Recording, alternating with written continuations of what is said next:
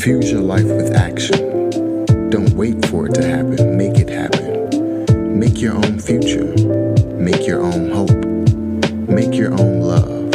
And whatever your beliefs, honor your Creator. Not by passively waiting for grace to come down from upon high, but by doing what you can to make grace happen yourself, right now, right down here on earth.